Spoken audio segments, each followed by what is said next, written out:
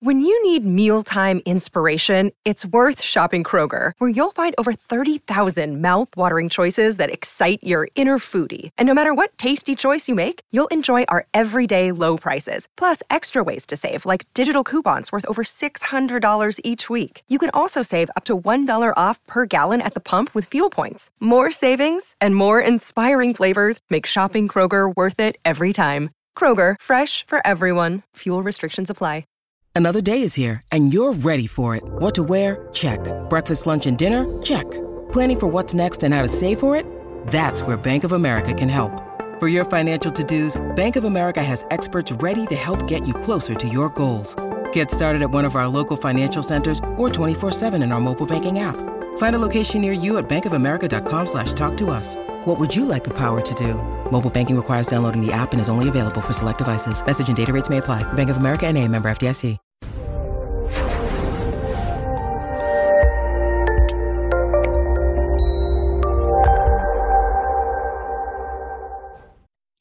This episode was pre-recorded as part of a live continuing education webinar. On-demand CEUs are still available for this presentation through All CEUs. Register at allceus.com/counselor toolbox. Counselor Toolbox podcast is sponsored by BetterHelp, the world's largest e-counseling platform, providing accessible and affordable counseling services via messaging, live chat, phone, or video. To apply to be a counselor at BetterHelp with no overhead fees or cost, go to betterhelp.com/toolbox. You can also find a counselor by going to betterhelp.com/toolbox and clicking on Get Started in the upper right corner. Hey there, everybody, and welcome to today's presentation, Treatment of Persons with Co-occurring Disorders, based on SAMHSA TIP 42, Parts 1 and 2. Now, if you've seen SAMHSA TIP 42, you know it's a big old book. So obviously, we're going to break this up into sections. That way, I can hit the highlights of each section for you, and you can get the most out of it. But remember, you can always go to store.samhsa.gov. That's store.samhsa.gov. And you can order any of the SAMHSA publications or download all of TIP 42 as a PDF. So that's something your tax dollars have already paid for. So if you like reading, you can pull that up. In this hour, we're going to define co-occurring disorders, review the relevance of co-occurring disorder research to clinical practice, and familiarize ourselves with the following terms: substance use disorders, mental disorders, compulsive behaviors and behavioral addictions, treatment programs, and systems. So this is kind of an overview or a meta-concept day, if you will. Co-occurring disorders means that a person has a substance use disorder or an addictive disorder and a concurrent mental health issue that is not attributable to the effects of intoxication or withdrawal. So, if somebody is withdrawing from for example, benzodiazepines, your anti-anxiety medications, they are probably going to experience a lot of anxiety when they're coming off of that stuff. That doesn't mean they have anxiety and benzodiazepine addiction. That means that's a side effect of the withdrawal. If they are taking cocaine or methamphetamine and they're really amped up and really anxious, that could be a side effect of cocaine or stimulant intoxication. So we want to rule out the effects of intoxication and withdrawal. Now, a lot of people, when they sober up, they get the drugs out of their system, still experience anxiety or depression. And that can be a result of, an awareness of the things that they did when they were in their addiction. It also could be due to neurotransmitter imbalances as a result of using for a long period of time. With co-occurring disorders, the big thing is to recognize that they are there. And the book goes into a lot of detail about differentiating, but from a treatment perspective, it doesn't really matter. If they're depressed, and we got to deal with it, because a depressed, clean person is probably not going to stay clean for very long. And a person who is actively using is probably going to intensify their mental health issues. So, we need to deal with both of them. It's not a chicken or egg. Co-occurring disorder treatment provides concurrent integrated treatment for both the mental health and the substance use issue. And if you're in a really awesome program, the physical issues too. So I want you to think about the challenges that clients with co-occurring disorders present in treatment settings and to clinicians.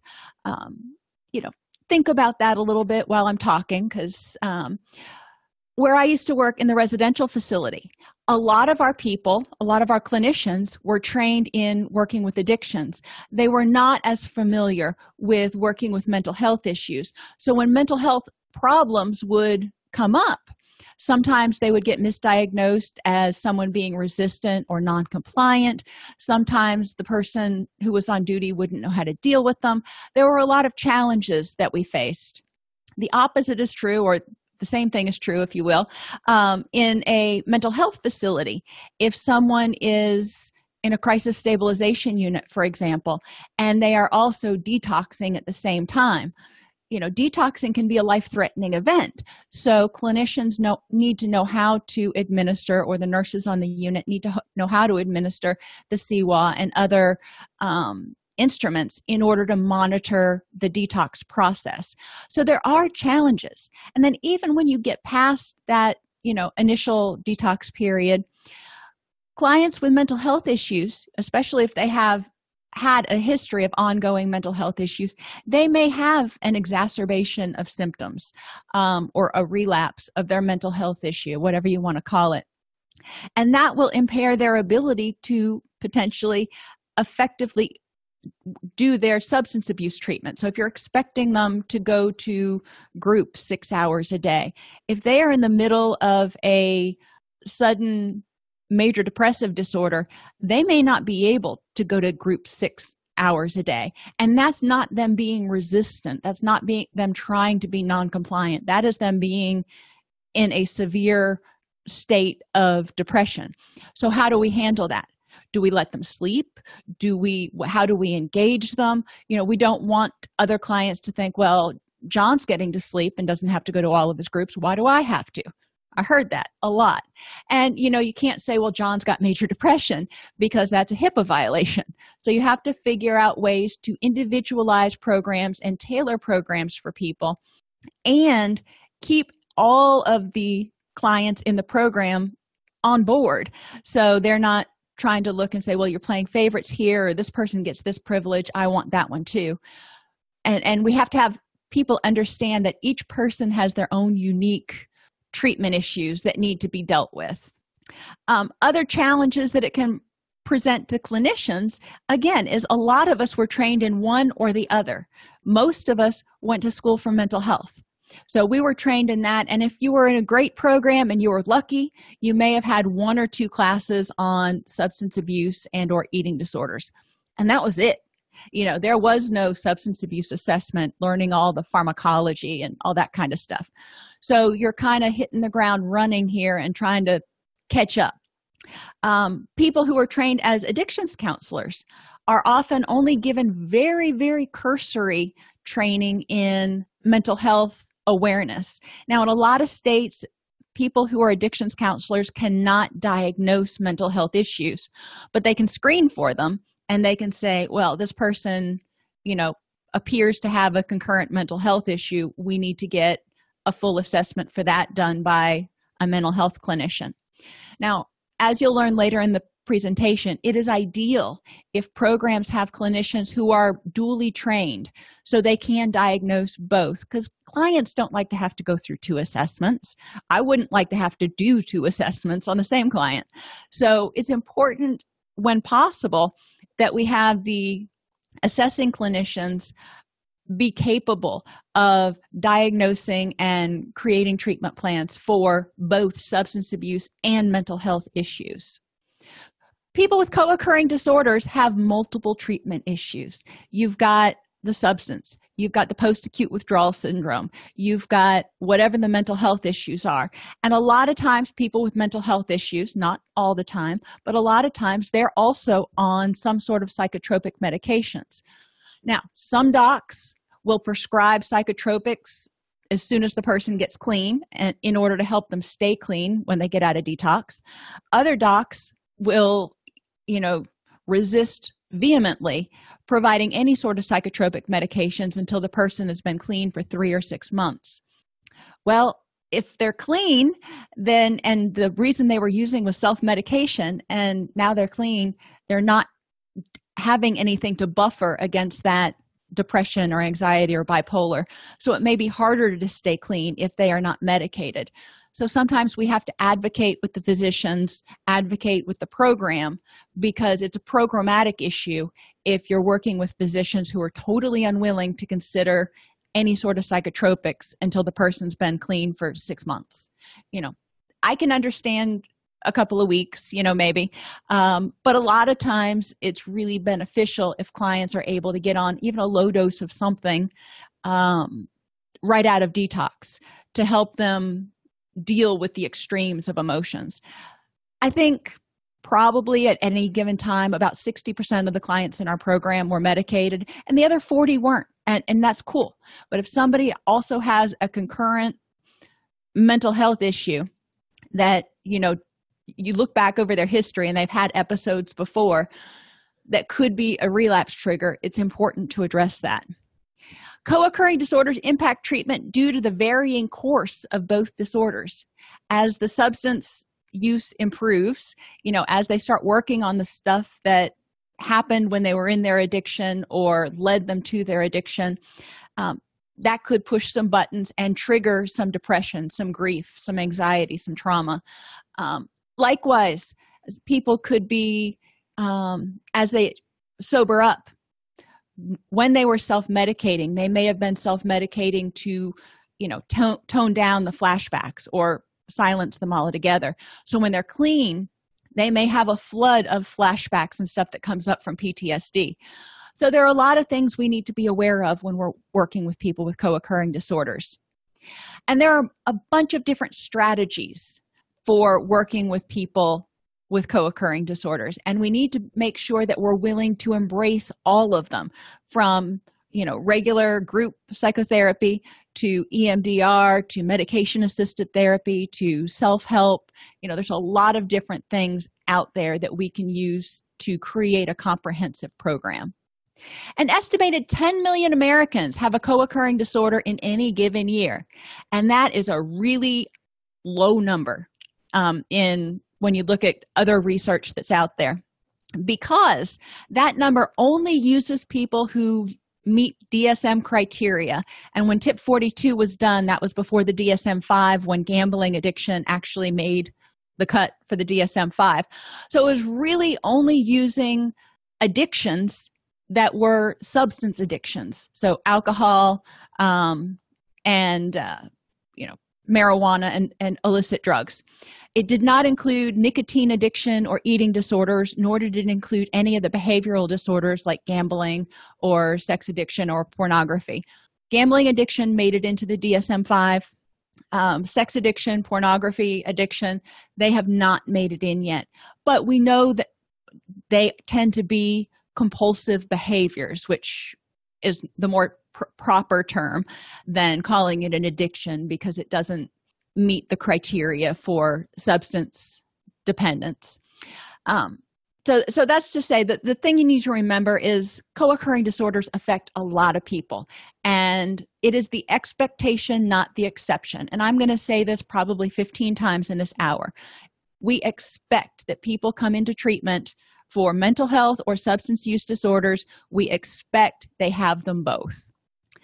People with co-occurring disorders are more likely to be hospitalized than people without them, because the two things are additive. When you have somebody who is clinically depressed plus they're misusing opiates or misusing cocaine in order to self-medicate, it's more likely that those two things are going to end up resulting in either a severe substance issue or a really severe depressive episode requiring hospitalization.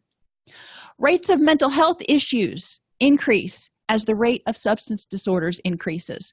So as we see more people becoming addicted to substances and developing compulsive or addictive behaviors, we also have seen mental health problems increasing, including depression and anxiety. So principles of co-occurring disorders treatment: no wrong door. No matter where someone enters the system, they are able to access help. So if somebody goes to their primary care physician does a brief intervention and screening and says, okay, we need to make these referrals. If they enter through mental health person says, yep, I see that there's some other issues going on here. Here are the referrals we need to make. If they enter through substance, same thing. And even if they enter through the jail, when they go through their assessment at the jail or social services, those counselors are also trained to screen for these things and identify if there is a potential for a presenting mental health or substance use issue. You don't have to be licensed to screen for things. You have to be licensed to diagnose and treat. So the person, who is a caseworker at social services or a corrections officer, they can do the screenings during the intake process. It doesn't take long. Mutual self-help is really important in co-occurring disorders because, like recovering from addictions, co-occurring disorders can be really daunting to recover from, and it's a long-term process. Recovery is a lifelong process. Co-occurring disorders require integrated care. Like I said, we don't want to have two parallel systems where somebody goes and sees their substance abuse counselor over here on Tuesday, then sees their mental health counselor on Thursday, and the two hands are not communicating with each other. We want everybody integrated, ideally mental health, substance, and primary care, because a lot of people with mental health issues and substance use issues also have some underlying physiological issues, including, thyroid problems, hepatitis, liver problems. There are things that happen. So we want to make sure that we've got the biopsychosocial aspect covered. Individualized approaches are used, including psychotherapy, medication-assisted therapy, peer support, and community-based resources. And that's like everything else. That includes financial counseling, occupational and educational counseling, access to, scholarships so people can get more training, a variety of things. Anything else they need to meet their needs on Maslow's hierarchy for a high quality of life. So remember, the first level is biology. They need food, shelter, water. Then they need safety. They need to feel physically and emotionally safe before they can start working on any of the other stuff. So, and for a lot of people, that's not just for themselves, but they need resources to meet the needs of those that are significant in their life. So if you've got a parent that is trying to recover, they're going to need access to community-based resources for childcare, for example, or maybe they need access to resources for transportation to get to treatment. There's a lot of different things out there that we need to consider. You have to look at your own locale and say, what do people need in order to access treatment, to regularly come to treatment, and to succeed once they graduate from treatment in getting a, paying job that helps them be financially independent and, keeps them from being overly stressed. So there's a lot of issues there. So let's talk about the mental health stuff real quick. There are mood disorders, and we're not going to go into diagnosis today because that's way much more than an hour. Oh, good English there. Anyway, anxiety. People will come in. Some people have social anxiety where, when they're alone, they typically are fine. But if they're in a crowd with people, or if they're thinking about going into a crowd with people, they get really stressed out. And a crowd depends on the person. That could be 2 or 3 people, or it could be, going to the mall. Generalized anxiety means worrying about a variety of things most of the day, most every day, to a level where it's disrupting your daily functioning. So those are the 2 big ones. You also have panic over there, but we all know what panic is. Depression comes in 2 flavors, if you will. You have persistent depressive disorder, which back in the day was called dysthymia.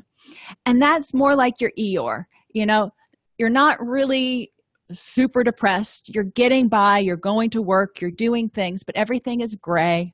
Nothing really makes you happy. You're just getting along.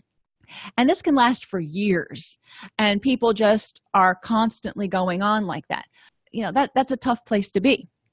Major depressive disorder is when you have those depressive symptoms and they start interacting with or negatively impacting life in one or more areas. And, it's significant. People don't typically experience a major depressive disorder and just keep going about life on life's terms. They start getting really depressed, really fatigued, can't go to work, and they have a hard time doing their activities of daily living. Now, bipolar disorder combines mania or hypomania with depression. And there are a whole bunch of sets of variations of how this can happen. But mania is just like what you probably think about when I say it. It's when somebody gets really energized and they don't need sleep. It's not that they don't want to sleep. It's they don't need sleep.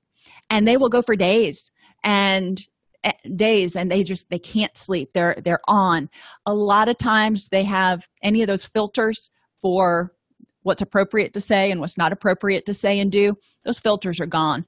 They're very impulsive. They're doing what they want to do. They're chasing adrenaline rushes, often doing things that can be considered dangerous or risky. Hypomania presents more like somebody just being, if they've drank an entire pot of coffee that morning and they are really revved up. People who are hypomanic tend to not be nearly as impulsive, but they can seem like they're like totally driven and have difficulty getting to sleep. And it does start causing problems in interpersonal relationships. So these things occur. And then there's also sporadically episodes of depression or persistent depressive disorder. So bipolar disorder and ADD are often confused with one another, so it's important to do an effective differential diagnosis. And the psychiatrist will probably do this, or the mental health therapist.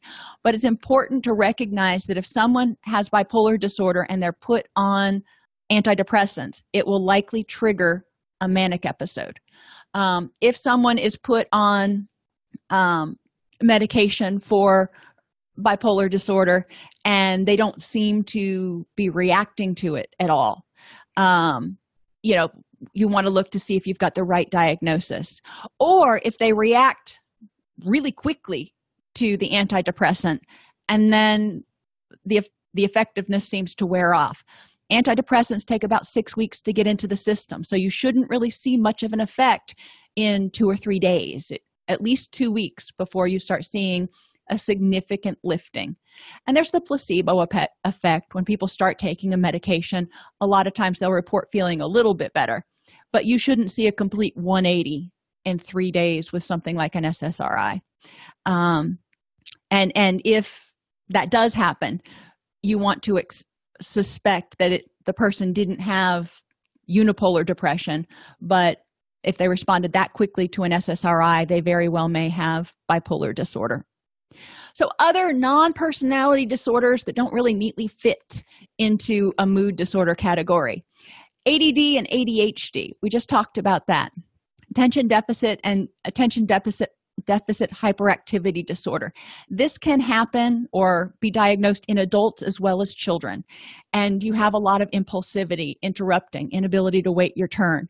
And when my clinicians would see this, a lot of times they would identify this as disruptive, resistant, or oppositional behavior in clients, instead of looking at it and going, is the person in a hypomanic episode, or do they have ADD, ADHD?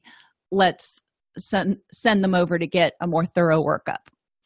Autism spectrum disorders present similar to some of your psychotic disorders, sometimes like schizoid, but it's really important to remember that autism spectrum disorders are a spectrum.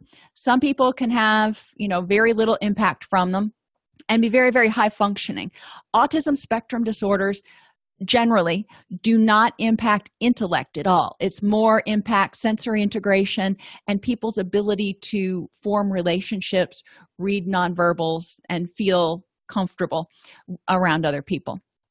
PTSD results after a trauma. There are a variety of different ways people can develop PTSD, but a lot of people in addictions treatment do have PTSD. do have a history of trauma. So we do need to be aware of that because we don't want to re-traumatize them. It's really important, if your agency's on board, but even if it's not, it's really important to approach people who are in treatment from a trauma-informed perspective, which assumes that everybody has had an experience with trauma. That's not necessarily always true, but it's better to be safe and not re-traumatize somebody than be sorry and go, well, we'll cross that bridge when we come to it, and accidentally re-traumatize someone. Schizophrenia is kind of basically lumped together your psychotic disorders. And schizophrenia, remember, schizo means break. It means they're breaking from reality. Someone who has schizophrenia, if they are in a psychotic episode, they are going to be in a different reality. And no amount of reasoning or rationalization that you do with them is going to make any sense because they are living in another reality. And the best way to work with them is to kind of step into their reality. I worked with a client who had schizophrenia, and he was just certain that the word "the" was a message from the devil. And it's really hard to talk without saying the word "the." But instead of trying to rationalize with him that, I can say "the" all day long and nothing bad's going to happen to you or me, I had to join him in his reality where that was an alarm when you heard that word, and figure out how to approach it from there in order to develop rapport and engagement and get him where he needed to be. Obviously, when he was well medicated, that wasn't near as much of an issue. Alcohol-induced dementia is something else we need to be aware of with any of our clients. If you're a mental health counselor and you've got a client who decides to stop drinking, they may not have ever presented with alcoholism, and that's okay. But if they've been drinking heavily and they suddenly stop, they can develop something called Wernicke-Korsakoff syndrome or alcohol-induced dementia. And it's really important that they get care like ASAP, or the dementia and cognitive changes can become permanent. So if you notice that they're evidencing symptoms of significant cognitive decline and or difficulty with balance, it's important to have that looked at. Obsessive compulsive disorder is one of those that, we have a hard time with certain behavioral actions or behaviors people choose that ring very true of addictions, like gambling addiction, but that's now in the DSM. So we have to put it into a category somewhere.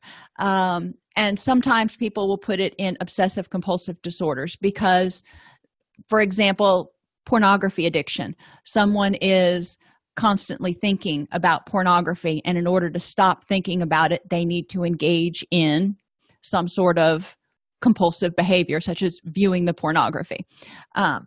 It doesn't fit nicely into that category because obsessive compulsive disorder is really more about anxiety.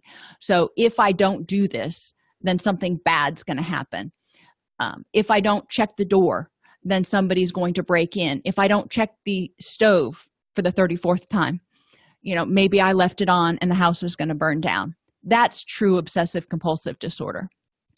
Issues with dementia, and go back to OCD for a minute. People with OCD may self-medicate with substances in order to help them feel like they don't have to engage in those checking behaviors or hand washing or whatever it is. Then there's a few issues with dementia. I mentioned alcohol-induced dementia, but we also have age-related dementia, which is your normal cognitive decline as people age. That's not something to necessarily be worried about, but it's important in treatment planning because people who are of older age may need a little bit more time processing stuff than people who are younger because the speed with which we process information does decline as we get older. People with Alzheimer's are going to show some symptoms of dementia, and these symptoms will often get worse over time. So if you're working with somebody with Alzheimer's, you have to know how to communicate with someone who has dementia. And people with Parkinson's disease, and you're like, well, Parkinson's disease is not a brain disease. Well, it kind of is. The plaques that build up in Parkinson's disease cause people who are who have the disease, about 50% of them will have some hallucinations or delusions at some time. And you can see some dementia forming in those people. Not all the time, but it is something to be aware of. If your client has Parkinson's or Alzheimer's, or if you see any other signs of dementia, it is really important to get that checked out so they can reverse anything that's reversible and learn how to deal with anything that's not reversible. And then you've got your personality disorders. And, I have a whole soapbox about that. But for the perspective of this course, you may have clients that come in with personality disorders. And that means whatever their behavior is egosyntonic. That means it makes total sense to them. They don't understand that they're being over the top or extreme in any sort of way. And it's pervasive throughout their life, from longitudinally, from the time they were relatively young up until now. It's always been present, and in multiple areas, not just at work or just at home, but they behave this way in multiple situations. So cluster A is your otic or eccentric behavior. You've got your paranoid, schizoid, and schizotypal personality disorders. Those are relatively rare.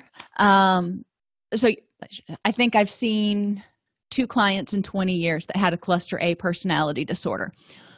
This is just something to be aware of. If their behavior doesn't quite seem to fit, if they seem like they're having difficulty interacting with other people, they seem withdrawn, they won't make eye contact, or they seem paranoid, refer for an evaluation. We want to rule out schizophrenia and anything autism related. Cluster B, dramatic, emotional, or erratic behavior. This is where your antisocial, your borderline, your histrionic, and your narcissistic fall. Now, a lot of people who come into substance abuse treatment, who are in active addiction or just detoxing and getting ready to start treatment, have behaviors that mimic or that would meet the criteria for these disorders, one or more of them.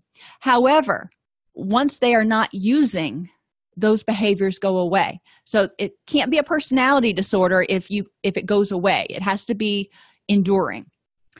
So be really careful when you're diagnosing personality disorders, because once you give somebody a label that's enduring, it can prohibit them from getting into certain treatment programs and send treatment on the wrong path. So make sure you differentially diagnose the substance-related behaviors, the addictive behaviors, the stinking thinking, even the criminogenic thinking from a true personality disorder. And then cluster C are your anxious, fearful. And again, sometimes people with autism spectrum disorders can be misdiagnosed as having a cluster C personality disorder. So we do want to rule that out. You have your avoidant, dependent, and obsessive compulsive personality disorders here. Avoidant is pretty self-explanatory. Dependent is a person who literally just cannot make decisions on their own. They're paralyzed to make decisions. They're afraid to make any sort of decisions. They rely on other people. And if they don't have other people in their life that they can depend on, they can't function. And it's way more than being codependent. It is much more intense than that. Okay, and then we have addictive disorder. So we talked about the mental health stuff. So if people have any of those, that's the mental health stuff. And then they may have an addictive disorder. In the DSM-5, we have substances that can be diagnosed as addictions, and you are looking for substance dependence or substance withdrawal. It's not considered abuse or dependence anymore. They kind of lumped it all together in the DSM-5. And gambling. Gambling is the only behavioral addictive behavior that has made it into the DSM-5. Internet gaming disorder has been made a diagnosis of interest, which means it hasn't quite made it in, but they're considering maybe adding it for the next iteration of the DSM. So that's something to be aware of, that they are adding new behavioral addictions. But right now, this only applies to internet gaming, not internet surfing, not pornography, just gaming. Things that are not in the DSM yet that we often see meet the criteria for addiction. I mean, you can look through the criteria and go, yep, this person meets all that criteria. Sex addiction, pornography addiction, and shopping addiction. Those are 3 big ones. There are other things, but we do see these a lot. Eating disorders and food-related issues are not considered addictions. Although they often, very, very often, co-occur with substance use disorders, it's important to recognize that they are not addictions. Bulimia co-occurs with alcoholism about 60% of the time. So that just kind of gives you an idea about how frequently they co-occur. So criteria for addiction, like I said, a lot of times some of these behavioral things also meet these criteria. So think about them as we're going through them. Use for longer than intended. So if you're using cocaine and you intend to use for, an afternoon and you end up going on a 3-day bender, there you go. Same thing with pornography. If you intend to get on the internet for an hour and before you know it, 18 hours have passed, you got longer than intended. Spending more money than intended on the drugs, and this can also include and spending more time than intended, getting it, using it, or recovering from the effects of it. We look at all 3 things. So you can spend more money than intended if you're using cocaine, for example, and you end up using for 3 days. You're going to spend more money than you would have spent in 4 hours. You also have a lot more time invested in it. Failed efforts to cut down or quit. This can be true for gambling, pornography, gaming, or substances. Giving up important activities in order to engage in that behavior. Again, sometimes if people are addicted to it, if it gives them that dopamine rush, they're going to be willing to forego other things that are important to them in order to engage in that behavior. Development of a tolerance means what worked for you 6 months ago doesn't quite give you the same rush anymore. We see that in substances, obviously. We see that in gambling, where people start out and they're happy playing the nickel slots, and then they move up and they're playing, much larger or more risky games. The same thing we see with pornography. People will start with, middle of the road pornography, and as they watch it more and more, they get habituated to it and they need something that's more exciting, and that's when they start exploring things that are more risky, more shocking than they initially did. Physiological or psychological withdrawal. Obviously, if you quit using a substance, you're going to have a physiological withdrawal 99% of the time. With a psychological withdrawal, it means the person becomes anxious, edgy, irritable because they can't access their substance and it's freaking them out. And we do see this a lot with gambling, internet gaming, and pornography and some other things. And negative consequences in one or more areas of life related to the addiction. So if you're using and it's causing you financial problems, if it's causing problems in your relationship, if it's causing you to be less productive or get in trouble at work, if it's causing you legal problems, those are all problems that, and you continue to do it, then we're starting to look at meeting the criteria for addiction. If you go out drinking and you get pulled over with a DUI, not that I'm saying it's a good thing, but if you do, and then that's your wake-up call and you don't drink anymore, okay, that's one thing. If you go out drinking, you get your DUI, but you continue to drink and drive, after that, then we're looking more at an addiction because you know that the penalties are only going to get worse, but you do it anyway. So when we're considering where to put people in terms of treatment, we look at the American Society of Addiction Medicine, ASAM, levels of care. 0.5 is early intervention. These are your community outreach, your group, your 2 or 3 times a week groups that people can go to. Level 1 is outpatient, and that can be up to 3 hours of outpatient a week, either group or individual. Level 2 is IOP, which is 4 to 15 hours per week, usually mostly group, and PHP, or partial hospitalization, which is 16 to 40 hours per week. Again, usually mostly group. Obviously, with PHP, the person is engaging in treatment almost like a full-time job. Residential treatment, if PHP is not cutting it, residential is the next step. And this means that there's somebody awake and supervising 24 hours a day, but not necessarily a doctor. Residential often has a doctor on call and medical staff on call, but the overnight shift, it doesn't have any medical staff on it, or it's very few. Level 4 is your medically managed intensive inpatient, and this can be your inpatient detox, where you've got a nurse that's on duty 24 hours a day and a doctor that comes in every day, or it can be a crisis stabilization unit, again, where there's a nurse on duty. There's always medical personnel there, round the clock, 24 hours a day, 365. So determining where to put people, there are 4 quadrants of care. Category 1, the mental health and the substance abuse are both mild. So the person is probably going to either go to early intervention or outpatient, and, they can address kind of whatever they need to. Category 2, the mental health is moderate to severe, but the substance abuse is still mild. So a lot of times they will go to outpatient or even intensive outpatient for mental health, and the therapist will understand and address the substance abuse issues, but they're not significant enough to need a specialty program for substance abuse. Category 3, the mental health is mild, but the substance abuse is moderate to severe. And this is where you often see people who are in IOP, PHP, or residential. And these are the things that we treat there. And then category 4, the mental health is severe and the substance abuse is severe. You've got somebody who is really in jeopardy of harming themselves, either through substance use or because their mental health is not controlled.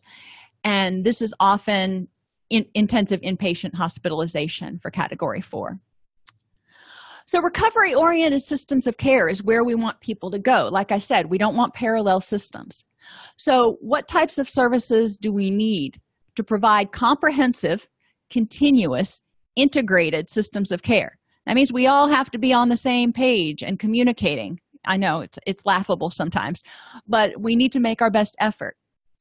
So these systems include substance abuse treatment, mental health services, medical services, pain management, parenting education, financial counseling, occupational and educational resources, and case management, in addition to other things.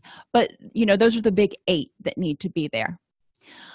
So we've talked a lot about co-occurring disorders and mental health issues.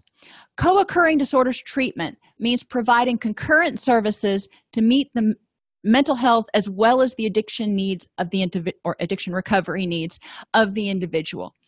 We don't want them to have to go to different places to get their needs met. Now, some ancillary services may need to be contracted out. For example, we worked with clients. We were a co-occurring capable facility where I used to work, but we didn't have anybody trained in EMDR. And we occasionally had someone who had intense PTSD who wanted to try EMDR. So we would need to refer out to an EMDR therapist. But we had contacts and we had that net out there, so we weren't stuck going, I'll know what to do. We always had support and that network to rely on. Co-occurring disorders treatment recognizes the reciprocal impact of each disorder on the other. And again, true to tip 42, that means mental health and substance abuse. But I'm hoping they come out with a new tip pretty soon that also recognizes the impact of physical issues such as chronic pain on the other 2 issues. Because people, when they're in chronic pain, often get frustrated and depressed. They can get anxious, feeling they'll never get any better. They can get angry, lots of other stuff. And they can self-medicate the pain and or the mood issues with substances. So, I do see the 3 of those things co-occurring a lot. Overlooking the mental health or the substance abuse in diagnosis or treatment just sets the person up for relapse. So let's not do that. Co-occurring disorders treatment is integrated and attends to the whole person, not just the substance, not just the mental health, but also their interpersonal relationships and their housing, that whole Maslowian hierarchy. Clinicians have an ethical responsibility to be educated in both mental health as well as substance abuse issues and treatments, even if they're not skilled in treating one or the other. So, maybe you're a mental health clinician and you haven't been trained in motivational interviewing or some of the other substance abuse best practices. That's okay. You still need to know what they are, because if you've got a client who's in substance abuse treatment, you need to understand what they're doing over there to understand how it's going to impact your course of treatment. Likewise, substance abuse counselors need to understand what happens in mental health counseling if they're working with somebody who's seeing, multiple clinicians. So there are going to be 5 more videos in this series, and they will all be on the playlist Tip 42 Co-occurring Disorders on our YouTube channel at allceus.com/YouTube. To earn CEUs for this presentation, you can go to allceus.com/podcastceus, where you can find a direct link to the class associated with this presentation. Alrighty, everybody, thank you for joining me, and I will see you tomorrow for part 3. Well, this was parts 1 and 2 because I was able to squeeze them together. So we'll be doing parts 3 tomorrow. If this podcast helps you help your clients or yourself, please support us by purchasing your CEUs at allceus.com or getting your agency to sponsor an episode. A direct link to the on-demand CEUs for this podcast is at allceus.com/podcastceus. That's allceus.com/podcastceus. To sponsor an episode of Counselor Toolbox and reach over 50,000 clinicians per week, go to allceus.com/sponsor. Thank you.